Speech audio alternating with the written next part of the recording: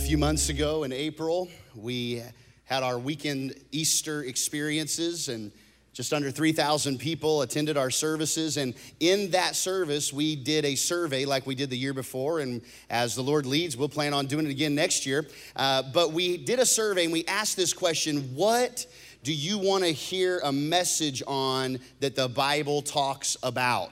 And so we asked that question, we gave all kinds of options, people filled out all kinds of things, and we boiled it down to the top 5 requests on You Asked For It. Now, Pastor, aren't you supposed to kind of tell us what you're preaching on? I know the role is reversed and it's a little scary. Like, you have determined what I'm preaching on over the next few weeks. Well, aren't you supposed to hear from God? Well, let me give you an example. Jesus, in all of the Gospels, most of his teaching is in response to a question, in response to a situation, in response to a woman being torn off of a bed and thrown in front of him, to working on the Sabbath, to who is greater in the kingdom. And he would speak to questions, to issues, to the realities of life, and he would connect stories, parables, illustrations, and scripture to these real life questions. And so what we're doing over the next few weeks is we're going to boil down right into those main key elements that you've asked to hear what the Bible says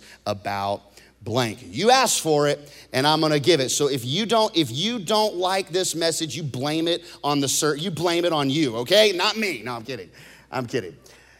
Today we're going to talk about a hot topic. It is the most requested issue in our whole survey. And what's crazy about this one and next week, both were the top 2 issues last year. So you know what that means? You haven't grown at all in this situation. You need to get better, and all the preaching in the world ain't going to fix it. You've got to come in alignment with what Jesus wants for you in regards to what we're about to talk about. And the topic that we're going to discuss today is the topic of how do I really forgive someone?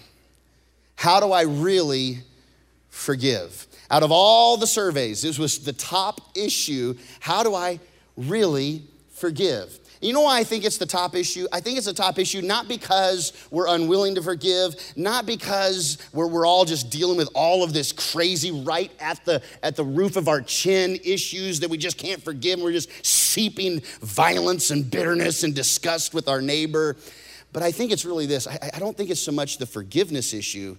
It's how do I get there? How do I get beyond the pain that someone has done to me, that marriage that went south, that deal that went dead, that voice that was always telling me we were never good enough, or that parent or that sibling, or you name it. How do I get beyond the hurt and the pain, even that bitterness? I don't want to live like that. That's why I think it was the number 1 issue, because I think people would quickly forgive if they learned how to get past the hurt and the lack of peace that they're dealing with. And so I know that in a room this size, there are people dealing with all kinds of levels of forgiveness, okay? Some of you are upset because Thanksgiving, you put your heart and soul into that Thanksgiving turkey, and your daughter, who you taught how to cook, brought a Brookshire Brothers green bean casserole to Thanksgiving. Didn't even take the time to make it herself. You know green bean casserole's got to be good. That's like the redneck delicacy of the South, baby. Did you just hoop and holler for green bean casserole? Oh, dear God. Whew, that's good, man. That's good that you're hollering and clapping for that, because that lowers my expectations of how good I need to preach today. And so you're upset with your daughter because they brought the wrong thing to Thanksgiving, and you come down to the altar and you pray with me, and my response to you is this: really? Really? We're talking about cream of mushroom soup and like green beans and some fried onion strings. Seriously? Really? And then others of you,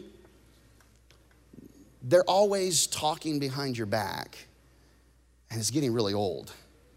And when you come down and we talk, I'm like, really? Really? And some of you have been violated. You've been so deeply wounded we would talk and I would say, oh my God, really? And in the space between really and oh dear God, that's where we're all living. And we may not even be living in that moment right now. It's when the holiday comes. It's when that phone call, it's when you see that Facebook post and it stirs up that emotion. And so some of us have come in, you're just stirred up with, barbecue smells in the parking lot. You're just excited about just being here and getting out and getting the barbecue. But here's what I want us to do. In order to really get the most out of this message, I believe we need to tap into something important today. I want you to tap in, okay? I want you to tap into a memory. I want you to tap into a situation of the past that caused you at some point in your life or at some point of that situation where you basically got to this place right here where you said, I don't care anymore. In fact, in your worship guide, that's your first fill in the blank, and I invite you to follow along with the blanks because if you can hear the message and write down the message and take notes with the message, it's a better chance that on Thursday you're gonna remember the message or even Monday afternoon when you need to deal with a really situation in your life. But it's the I don't care anymore situation. Now you've dealt with it. I don't care anymore. I don't care. Fine, I'm sick and tired of the way they've been treating me. I don't care anymore. I've reached out. I don't care anymore. I've tried to do whatever I can to earn their respect and earn their love. I don't care anymore. They keep passing me up for the promotion at the work. I don't care anymore. I forgave them once. I forgave them twice. I can't do it again. I don't care anymore. And if you can stir that emotion up today, we can deal with some stuff real time because the Holy Spirit wants to deal with our I don't cares anymore and help us get beyond the pain and the bitterness. Today, I want to talk to you about several issues, but I want to warn you. That if you're going to truly embrace forgiveness, if you're going to truly embrace a life that gets beyond what got you stuck, it's going to take an element of faith. It's an illogical step. You have to step out into the unknown. You have to step beyond the curtain. You have to believe in faith. Because what I'm going to talk to you about today, some of you will say, that's too hard, I can't do it. And you're not going to take the element of faith. You're going to take the element of faith out of the equation. Some of you, you're going to say, that sounds too easy. It's not worth doing. So that's too hard. Some of you, that's too easy. And what Jesus invites us into today is to take a step of faith, trusting him, leaning not on our own understanding, but in all our ways, including these ways where we need forgiveness and we need to offer forgiveness, that we would lean on him and trust in his path and submit to his word.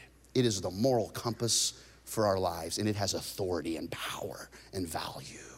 But you are going to have to take that next step of faith into what we're going to talk about. I don't care anymore. How do you get to that place? It's a process. You don't just overnight get there. There is some elements that we progress through, some pieces that we progress through. I'd like to offer these to you. The first would be this. The first step would be distance. When you start feeling distance, that's like a huge recipe for a country music song, We were not where we once were. You were in Tulsa and I was in Houston. I mean, it's just like, you name it. And I don't love you the way. Now I'm trying to think of something, I can't do that. Distance. Distance sometimes makes the heart grow fonder, and sometimes distance makes you go crazy, okay? Distance can be the beginning of a need for forgiveness.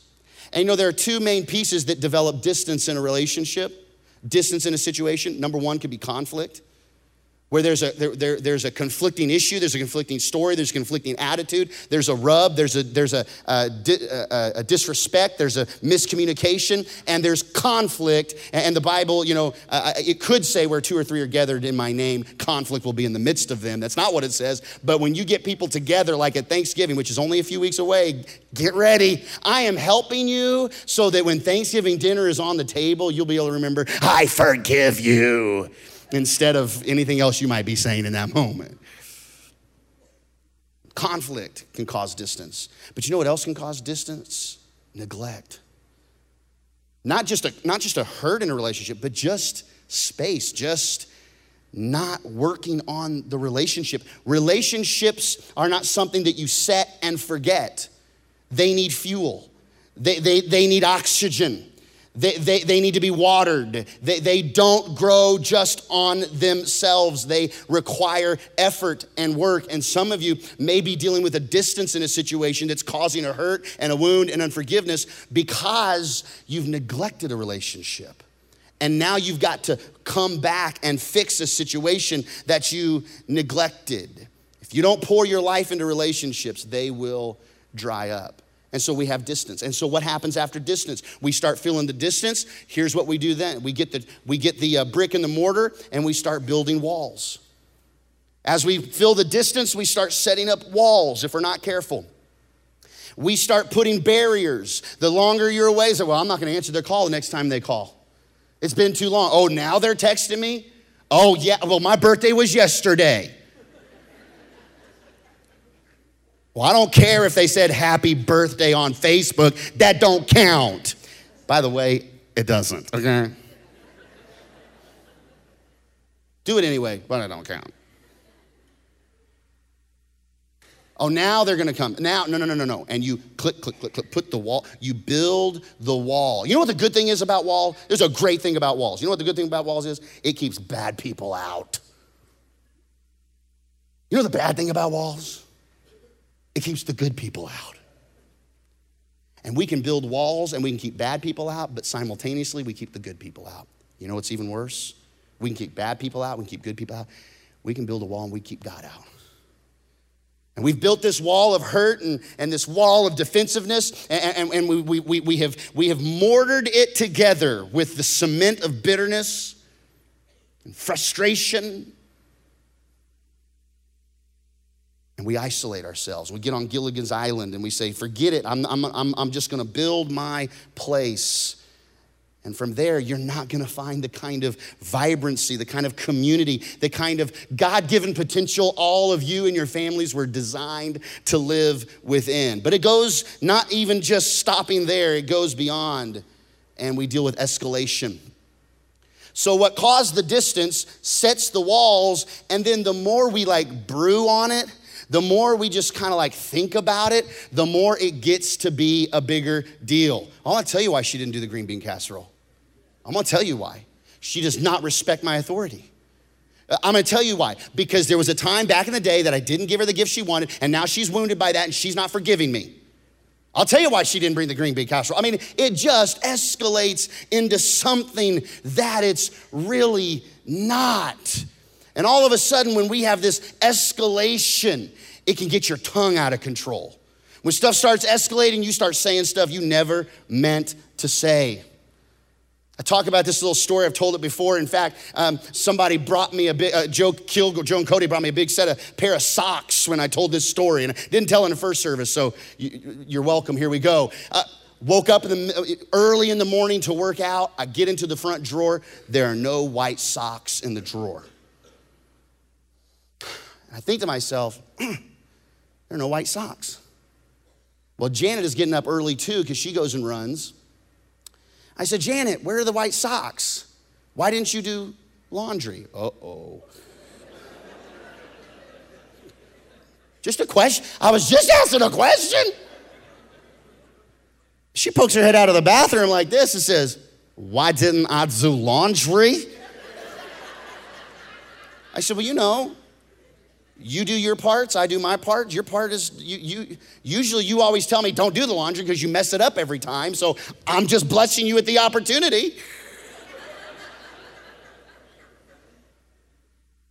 Sorry, I didn't do your laundry. I don't know where it is. Go find it. Maybe you can do a load yourself. Okay, well, I'm just saying, my job is to mow the lawn. You have someone you pay someone to mow the lawn. Yeah, but I get it done. Well, I'll start doing laundry when you start cleaning up after yourself and stop leaving the milk out of the refrigerator or putting an empty gallon of milk in the refrigerator, Jeremy. Well, hey, I was going to remind you we needed milk. That's why I put it back in the refrigerator. You are always pointing the finger at me. You're always pointing the finger at me. Fine. Hey, go have a good workout, Pastor Jeremy. And I get the door. I will, God bless you. And I'm on the Stairmaster. And I'm going. And I got my Nike shoes and my dress socks. Dress socks all the way up to here. And I'm just, she don't care about what I'm doing. Doesn't she know I'm busy? And all of a sudden, a stupid situation about socks. And I come home and it's like, Antarctica in there. It's like I walk in, what has happened? And a little thing on socks can escalate to a situation that causes division in the home. And that's how we get bitter, and it's how we get mad. If it all boils down, a lot of divorce papers come back to irreconcilable differences. But I would say if we backed up, those irreconcilable differences started with some very easily reconcilable differences. But distance and walls and escalation. And we don't know how to deal with it because we get stuck in the middle of it. It's like we're in the middle of the water. We don't have a helicopter view to see beyond where land is, where the shallow water is, where we can get our breath and swim to the shore. And that's what Jesus' word is. It's the shoreline. It's the place of salvation. It's the place of stability. It's the solid footing for you and for me. But it doesn't stop at escalation. It gets into false belief. The enemy, his native language, the Bible says, is lies. His native language is just lies. And you can begin to believe lies so quickly from gossip. And the person who lies to you some of the most beyond the enemy is yourself. You know how Snickers says, you're not you when you're hungry. Have a Snickers. Brilliant advertising. You're not you when you're hungry. Dude, you do not want to hang out with me on 2 days on a low-carb diet. I will cut you. I'm not me when I'm hungry. But you know what else? You're not you when you're offended. You're not you when you've let hurt escalate. You're not you. And the worst person you could listen to in the middle of your hurt is just you. And what happens, though, in this false belief, we begin to listen to ourselves. We listen to the inner chatter. We listen to the enemy's chatter. We listen to our own chatter. And we begin to accuse and we begin to believe. And all of a sudden, something like this became irreconcilable because of the false belief. When you're hurting, you can't just listen to yourself. You know, that's why we need the church. You know, it's why we need consistency. It's why we invite you to go through the Starting Point experience that is every Sunday at 9:30. Not just to get to know the church and us to get to know you, but for you to begin to taste and see that being a part of a local body like this is critical. It's like huge. And the more consistent you become, the more you serve on a dream team, the more you find out your God-given potential and your gifts and your passions, and you begin to serve, the more you're around people that you need to be around. Is this church full of perfect people? No. And here it's okay not to be okay, but it's not okay to stay that way. And we want to help you get to that next place. And a false belief would say, well, I'm good with just my Jesus fix every once in a while. Oh, no. We need each other and we need consistency of hearing the word of God. Wasn't that beautiful worship today? Not because it was good music, but just because I believe it made the heart of God happy. Asking him to do what he already wants to do. When we ask do it again, he's saying, yeah, I want to. We're just asking what he wants to do. But we got to be together on this. Distance, walls, escalation, false belief into hostility. And you know, hostility would almost sound like it's the text messages back and forth. Look, I'm on Facebook. People screaming at the top of their thumbs at each other. Heated, where they've unfriended their spouse, and you get to see what they're saying about them, and it's just hostile. But can I tell you what hostility really is? Hostility isn't this place of living in heat and hurt and anger. It's actually the absence of peace. Hostile environment is not how many arrows are thrown that make it hostile. Hostile environment is an absence of peace. And what God wants more than you to forgive is he wants you to know his peace. And if you can embrace his peace, then you'll know what it's like to forgive. So with hostility, that list is the same kind of list that some of you have gone through. Some of you feel maybe you're at distance. It's time to do a checkup. Don't let it get to walls. Some of you have been living in the hostility for a while. Some of you maybe haven't felt like this yet. But if you have 2 feet and a heartbeat, if you breathe, there's going to be a time in your life where you're going to have to face this kind of process. Now, here's what is the interesting thing about all this. Every single one of us before Christ have gone through all of these things in our relationship with Jesus. When we look at these things, we think of that spouse, we think of that situation, we think of that brother, we think of that coworker, we think of that boss, we think of that hurtful, we put a human face to it or a human situation. But the truth is you need to put yourself in that, because this is where we were before Jesus saved us. All of us were in this. Let me show you the Apostle Paul in the book of Ephesians.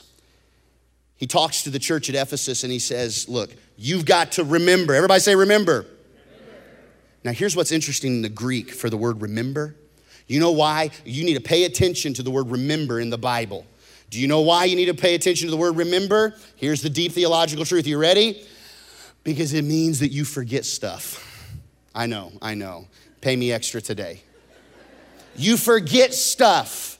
Remember. My wife loves to say, hey, remember. Monday's trash day. Remember. Hey, remember, you've got to go get those contacts for Sage on Friday before they close it too. Otherwise, she's going to have to play those basketball games on Sunday afternoon without any contacts, and she's going to be upset, and so am I. Remember. And why does my wife tell me to remember? Because she knows I'm prone to. And the same is with my wife. If she says, hey, let's go on a date 3 weeks from today, I'm not going to forget that. I said, remember? Remember what she said? Hey, let's put the kids to bed early tonight. Let's you and me hang out. Wink, wink, nudge, nudge. Say no more, say no more. Well, 6:32 in the evening comes, kids, time for bed. Time for bed. Get up. I'm 14, Dad, go to bed. Jeremy, why are you doing that? Remember.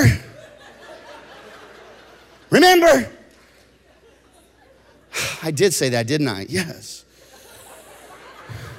Yes, you did, and I will not forget. Steel trap. You can't remember the trash, but you remember a wink. Here are 2 Advils. What? I don't have a headache. Remember.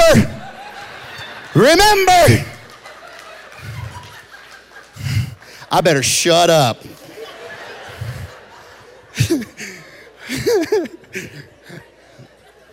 My wife's not here in the second service, see?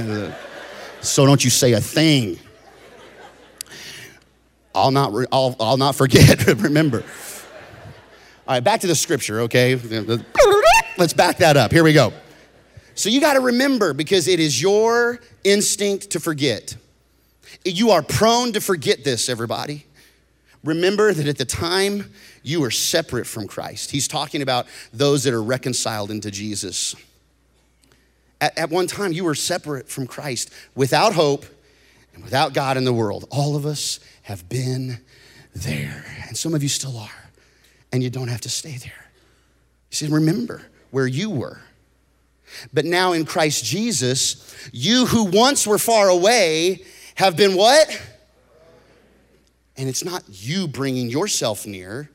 It's not you picking yourself up by the bootstraps. It's not anything you could ever do. You were brought near through the blood of Christ. He's not even the offending party. He hasn't done anything to offend us. We're the ones that did the offending. And yet we're brought near through his sacrifice on the cross. For he himself is our peace. And I'm going to tell you, when we say, I want to hear a message on forgiveness, I just believe you're not asking for a message on forgiveness. You're asking for a message on peace. You're asking for a message of how to get past the hurt, get past the wound. I think you want to forgive, but you don't feel like you can because you can't get past the hurt. And Jesus, he himself, leaning into Jesus, not about what you could ever do, but what he's already done. That's the peace. Jesus, who has made the two one and has destroyed the barrier. Look at this, the distance, the escalation, the wall, destroyed the dividing wall of hostility. The only way you can break down the walls and stop the escalation and get beyond the hostility and get beyond the distance is to lean into the peace who is Jesus. And it doesn't make sense because it's peace that passes your own understanding, but it requires a step of faith into the illogical trust of Jesus, that by leaning into him, you can find the strength you need to forgive. He's the one that tears down the wall. So here is what he asks us in return. He breaks down all the wall. He gets rid of hostility. He meets the gap of distance. And he says, for you, get rid of all bitterness. I'm trying. Rage and anger. I know, but I just get so upset. Brawling and slander, along with every form of malice. He's saying, look, just rage, internal anger that spills out in brawling or saying the wrong things. Some of you, you're not fighting in the front yard at Thanksgiving, but you are sure laying the law down with words that are just wrong. And it's slander. And you just got to let it go and embrace the peace of God. So be kind and compassionate. He doesn't even stop there. Get rid of all bitterness, get rid of all that. And now you want me to be kind and compassionate? Yes. How do we do all that? We forgive each other. What? Just as. See, the key words and all that is not getting rid. It's not the bitterness, it's not the rage, it's not the slander, it's not the malice. It's not the kindness, it's not the compassion. It's not the one another. It's not even the forgiving each other. But when you can see just as in Christ, God forgave you. When you can see your position in a day and age that everybody's getting a trophy, everybody's the hero, everybody's like, awesome. And you are awesome. But you know what? You came in 7th place. You don't deserve a trophy. You deserve to go to the locker room and cry a little bit. You deserve somebody to tell you, there's no way you're making all-stars. We ain't coming up with 17 all-star teams. We got one. You ain't no all-star. Go get a JOB because you are not going to be in the MLB. All right. Yeah, that may be a little strict. I'm just saying, just as in Christ, God forgave you. Something that happens to you in the forgiveness of you is it gives you the power and the capacity to forgive others. But if you don't understand the forgiveness of you, you walk without the power and the capacity to truly forgive others. So you have to know your place of need, your place of desperate need for forgiveness before you can be kind and compassionate, to remind yourself. And so I'm inviting you on a journey now. I'm inviting you on a journey on how to be someone who forgives. And I'm gonna give you 3 steps. And I'm gonna tell you 3 steps. 2 of them, you're gonna hate. You're not gonna like it. It's gonna rub you the wrong, it's gonna be too easy or it's gonna be too hard. But in faith, if you'll step out and let God do the miraculous by you trusting him and leaning not on your own understanding, these steps are what it takes, according to the word of God, to truly be at peace with yourself, with God, and with one another. Are you ready? So the first one, this is not theological gymnastics. This is not some kind of crazy, I've never heard that before. It's easy, but it's really, really hard. Step 1, receive God's forgiveness. Receive God's forgiveness. Okay, receive God's forgiveness. I becomes before E, except after C. Receive God's forgiveness. Step 2, give it to me, Jeremy. Let me know. Step 2, got it down 1. God forgives me. That's awesome. What's step 2? Because I really want to forgive this jerk. What's step 2? I don't think many of us have really understood the power of step 1. I mean, we know it. We've heard it preached. We could even say amen to it. That's right, I agree. But when it comes to receiving God's forgiveness, I think a lot of us are still trying to earn it. I don't think forgiveness would have come up in the top 5 of the 40 issues you could hear a sermon about if we truly understood what it meant to receive God's forgiveness. Because you have walked into this place today and you've already asked God forgive you, and he has. And yet when the worship music starts, you keep telling yourself lies. You keep telling about how bad you did, what you did, when you did it, and you forget that God truly wants to and has, if you've asked, he has forgiven you and wiped the slate clean. It's you that aren't letting go. And you've got to receive the forgiveness of God because it starts with you and works its way out to others. It doesn't start externally with others and then work its way into you. The fruit starts inside the tree. And if you don't know what's inside of you and the forgiveness that you've experienced, you cannot effectively sprout the kind of fruit of forgiveness to others until you've experienced it for yourself. He knew all of you and what you would do and where you would be and what you would say and the mistakes you would make, and still he sent his son to the cross. God has forgiven you, paid for your forgiveness. He invites you to receive it, accept it, confess it, but some are just still living in the guilt. Talking with a friend just the other day about their spouse. Man, they're making steps, but I think they're living in shame. They're living in the guilt of a mistake in the past. And it is handcuffing them. It's like having to swim through peanut butter and everything else in your life. If you can't receive the forgiveness of God for yourself, it will make everything else like quicksand. Paul, 1 Timothy, he says it like this. And look, Paul, he persecuted Christians. He held their coats when Pharisees and Sadducees would pick up stones and stoned a man to death, beat him to a pulp in the dusty street, and he stood by and held their coats so they could warm up to take the life of this Christ follower. He persecuted the church. He persecuted people that claimed to know Christ.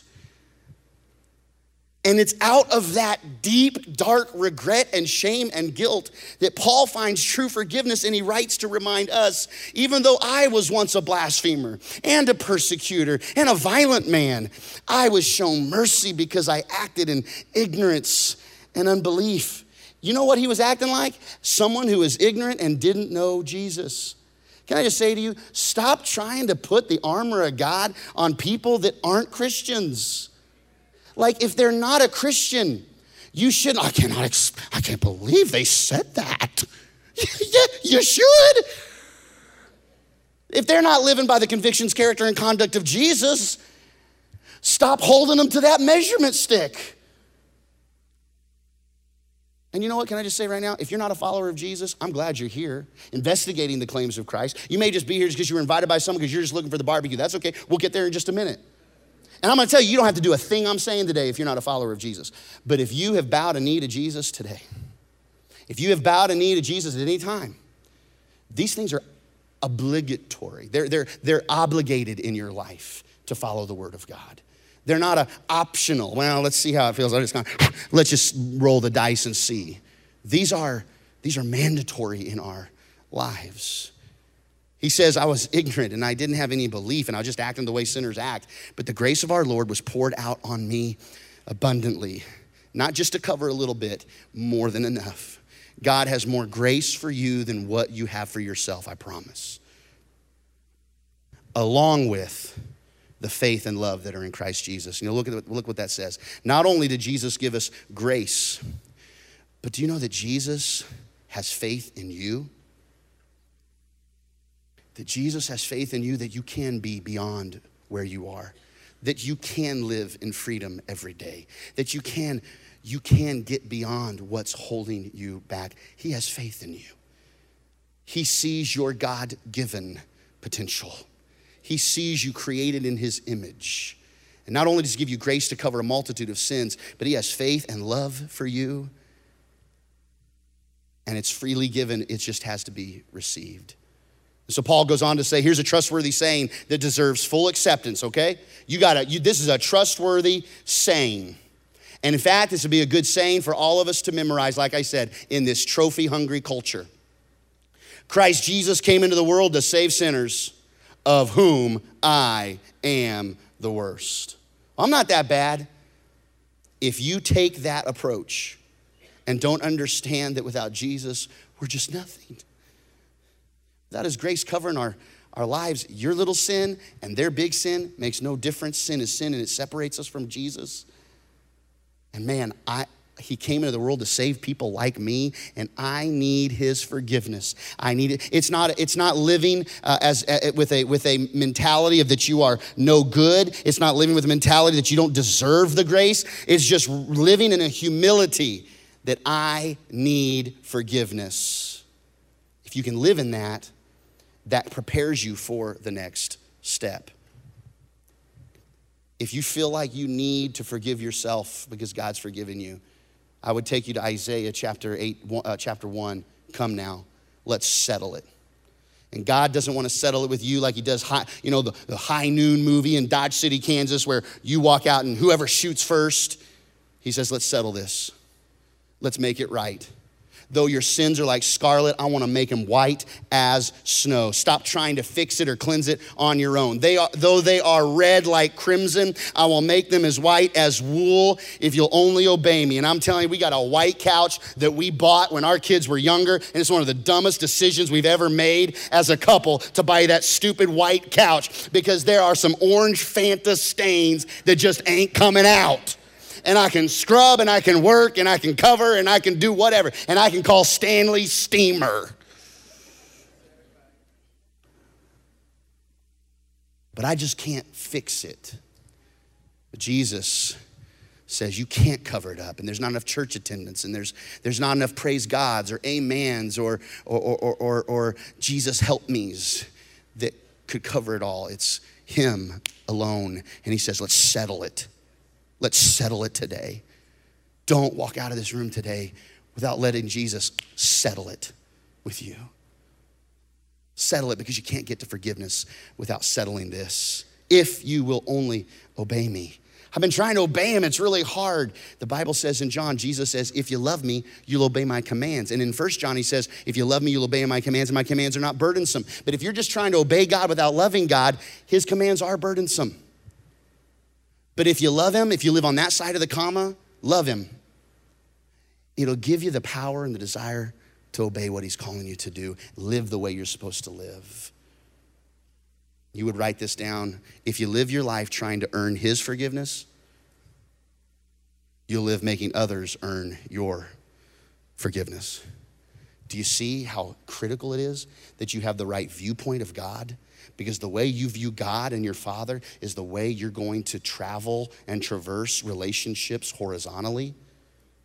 So if you will know it's not about earning his forgiveness, then people don't have to earn your. Some people are trying to earn your forgiveness, friend.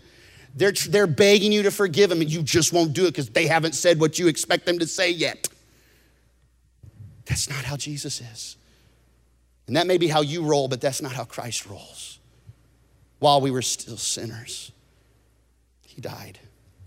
Number 2, freely give what you have received. Easy to say, really, really hard to do. But if you want to follow scripture, Matthew 10, freely you have received, freely give. I didn't make you earn it. Don't make others earn it. So really, this next statement could be the statement of the day. It's not, but it could be the statement of the day. It's a statement that you ought to know. The forgiven forgive. The forgiven forgive. Because you've been forgiven, it's not how you forgive, it's that you're called, you're compelled to forgive. Guns N' Roses will tell you, live and let die. Jesus says, the forgive and forgive. I take you to the scripture. Paul, for Christ's love compels us because we're convinced that one died for all and therefore all died. There's a little bit of verbal gymnastics there for a second. Let's back up. Christ's love compels us because we're convinced that one died for all and therefore all died. Well, one died for all. I'm assuming that's Jesus, but then therefore all died. What does he mean by that? Well, if you take that just like that, then it's hard to understand. But when you take the whole word and you continue to read, he died for all, that's Jesus, that those who live should no longer live for themselves. In other words, therefore all die. When we see the price he paid, how he was willing to give up for us, we surrender for him. He died for your best interest. We surrender for his best interest. We should live no longer for themselves, but for him who died for them and was raised again. God was balancing the world, reconciling, bringing it to zero. We were in debt to God, and he reconciled the world to himself in Christ, not counting men's sins against them. And he has committed to us the message of reconciliation. If I'm not gonna count your sins against you, who am I to count their sins against me? I don't forgive them because they sinned against me. But if I'm to carry the message of reconciliation and balancing this, then I've got to be willing to forgive other people's sins against me. You know what? In the Lord's Prayer, we love our Father who art in heaven, hallowed be thy name, thy kingdom come, thy will be done on earth as it is in heaven. Give us today our daily bread, ... Towards the end of that prayer, he says, if you forgive, I'll forgive. If you don't forgive, I won't forgive you. It's powerful. We don't know God's forgiveness until we've received it for ourselves and then offered it to others. We're therefore Christ's ambassadors. We represent him and his kingdom as though God were making his appeal through us. Number 3, you go first. You go first. It's like two friends, you know, sitting on the edge of a large cliff, wanting to jump into the water. You ready? I'm ready. You go first. After you, I insist. No, you go first, but age before beauty. You go first. You know, when Jesus went to the cross, it wasn't because you had figured it all out. Romans 8 says he demonstrated his own love in that while we were still sinners, he dies for us. Jesus goes to the cross and they laid him down with a hammer in the air and a nail on his wrist. He didn't say, whoa, whoa, whoa, whoa, whoa, whoa, whoa, whoa, and lean up and say, hey, everybody, just want to make sure, are you guys going to actually believe this if I do this? Are you going to be with me? You're going to receive this? He took the punishment and the stripes and the wounds before we ever could say thank you. He did it all for us. He went first. And you know, the first to forgive is the happiest. The first to forgive is the happiest. When you can step out there and know God forgave me and I'm gonna forgive, not only is it gonna make me healthy, but it's gonna help them see Jesus, because when I forgive them, they start seeing Jesus in me. Some people, they can't see Jesus in you because you won't let it go. And Jesus wants for you to be a part of the story that he is writing for humanity. And until you let it go, receive the forgiveness and give it fully and be the first and not wait for them to say what they were going to say or send you the text or erase the Facebook post. You go first, and the first to forgive is the happiest. Bible says in Matthew 5, Jesus says, blessed are the peace talkers. Wait, no. Blessed are the peace thinkers. Thank you. Journey, I've got you a Dak Prescott jersey. I forgot to bring it, but I got you that Journey. Journey's my girl right there, and in the back. She said she's a Cowboys fan and she didn't have a jersey. I said, you gotta have a jersey, girl. Who knows how they're gonna do, but I love you. I heard you from there, back there. I love you, Journey. Thank you. Blessed are the peacemakers. Not just thinking about it, not just knowing it's the right thing, but making peace. You know, the word blessed is not about health, wealth, and prosperity and getting you a jet, right?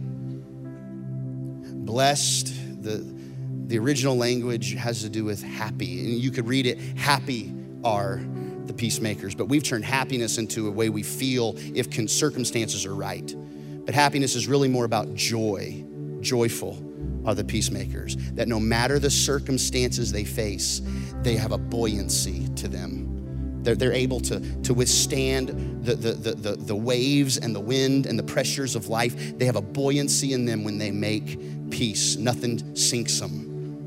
For they will be called sons of God. What a beautiful description. They will be rise up and people will call them. Now let me show you James too, and we're almost done. The wisdom that comes from heaven. Because the earth is going to give you all kinds of quote unquote wisdom. Your drunk Uncle Dave's going to get you all kinds of wisdom. Your worldview is going to attach to you what you think is wisdom. But can I tell you, there is wisdom that comes from heaven. And that wisdom on how to make peace, on how to live life, it is first of all pure. There's no ill intent. There's no motive. There's no selfish motive of making peace. I'm going to make peace so that you can do something for me. It's pure, it's peace loving, it's considerate, it's submissive, it's full of mercy, it's good fruit. It's impartial, and it is sincere. James says, that peacemaker, that wisdom that comes from making peace like that from heaven, peacemakers who sow, who work, who try hard, who get out there and do it, who sow in peace. You know what they get in return? They get to reap a harvest. They raise a harvest of righteousness, a harvest of rightness, of just living right.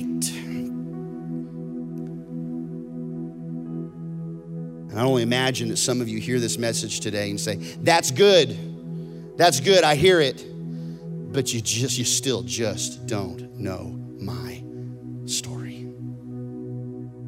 You still don't know what I went through. You still don't know how I felt. You still don't know what they did, and I trusted them. And if I told you, I don't think you'd have as much ease to share that message. And you know what? If you came and told me what you had gone through, I would probably say, really? Really? I'd probably say, man, I don't like them either. They are a jerk. But can I tell you that all of us have to get beyond the way we feel about it? And it's not about feeling right in order to do something. It's about doing the right thing. And then experiencing the joy and the peace. Unfortunately, it's not about feeling all of this good here and then making it right. It's about taking a step, even in the middle of your hurt, and saying, because God forgives me, just as he forgave me, I'm not only going to forgive you in my words, but I am going to be kind, compassionate. I'm going to get rid of the bitterness. It's out the door. I'm going to stop drinking that poison. That's the old statement. Bitterness is like drinking poison and expecting someone else to die over it. I'm going to stop drinking that poison because Christ forgave me. And I'm going to sow in peace.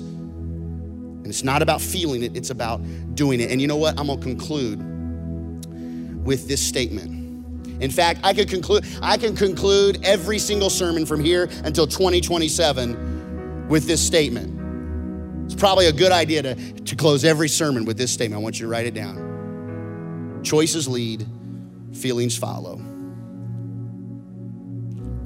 If you will make the choice beyond the feeling,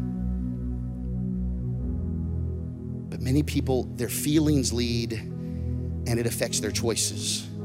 Their feelings lead and they choose not to forgive. Their feelings lead and they get deeper and deeper into bitterness. Their feelings lead and they step out of that marriage. Their feelings lead and they go to a place they never expected themselves to go. They thought they would have had enough willpower to say no, but their feelings led and their choices followed. And I'm calling us to a greater purpose. It's Jesus showing us choices lead, feelings follow. Look at Jesus himself in the Garden of Gethsemane. The night he's arrested, his choice had to lead, not his feelings. Because in his feelings, in his prayer, and can I tell you, share all your feelings, cast all your cares on him in prayer, because he cares for you.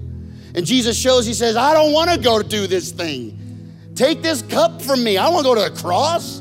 There's a lot of persecution and excruciating pain coming. Take this cup from me.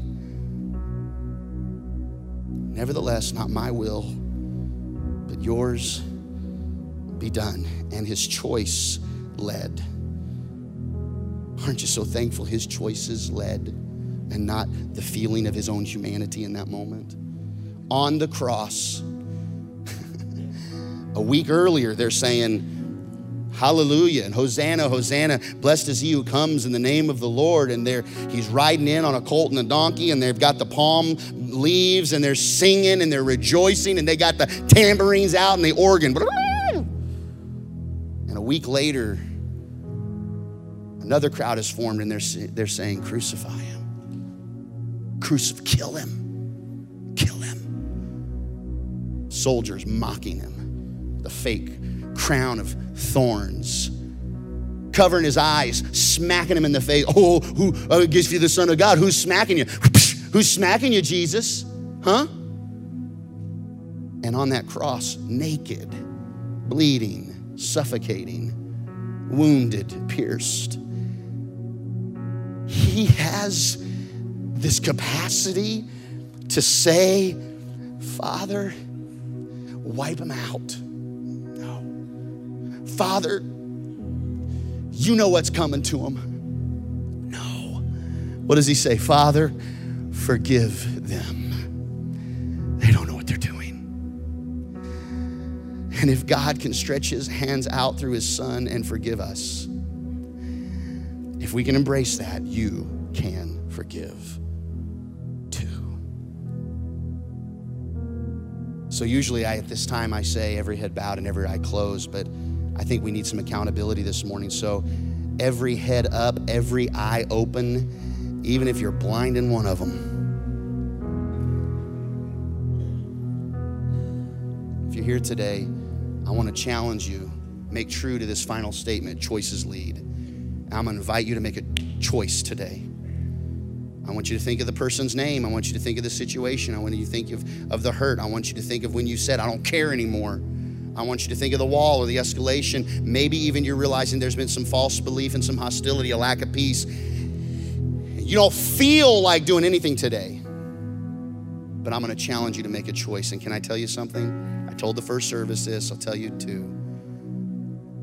In just a moment, I'm going to ask you to raise your hand that you need to forgive someone. You need to let your choice lead and your forgiveness, your feelings follow. I need to raise my hand. I got people in life that have burned me. People have said things that are false. People that have wounded me by actions I thought I could trust. And I have to choose to let that go and choose to forgive. So if you're here today and you want to choose to forgive today, right where you are, put a hand up in the air. I choose to forgive today. Hands all over the place. I choose to forgive.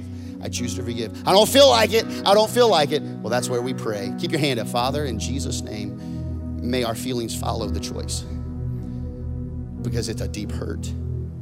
Or God, I've let it get way beyond what it was just an insignificant thing, but now it's become this huge barrier, and I'm already dreading Christmas. But Jesus, I choose, because you chose to forgive me before I had any of my spiritual ducks in a row.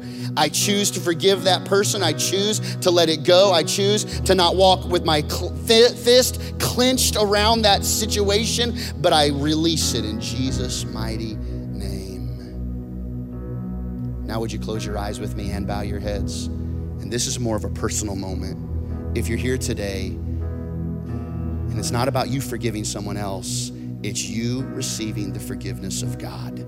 If you're here today and you need to ask Jesus to be the center of your life, the Savior of your life, you came in, thought that you were here for barbecue, but as the music has played and as the sermon has been preached, you are realizing you've drifted, or you're realizing you've never invited him to make peace with him, and you've been carrying a whole lot of baggage on your own, and he wants to take that away. And if you want to ask Jesus to be your Savior for the first time in a long time, would you just put a hand in the air? I want to pray over you.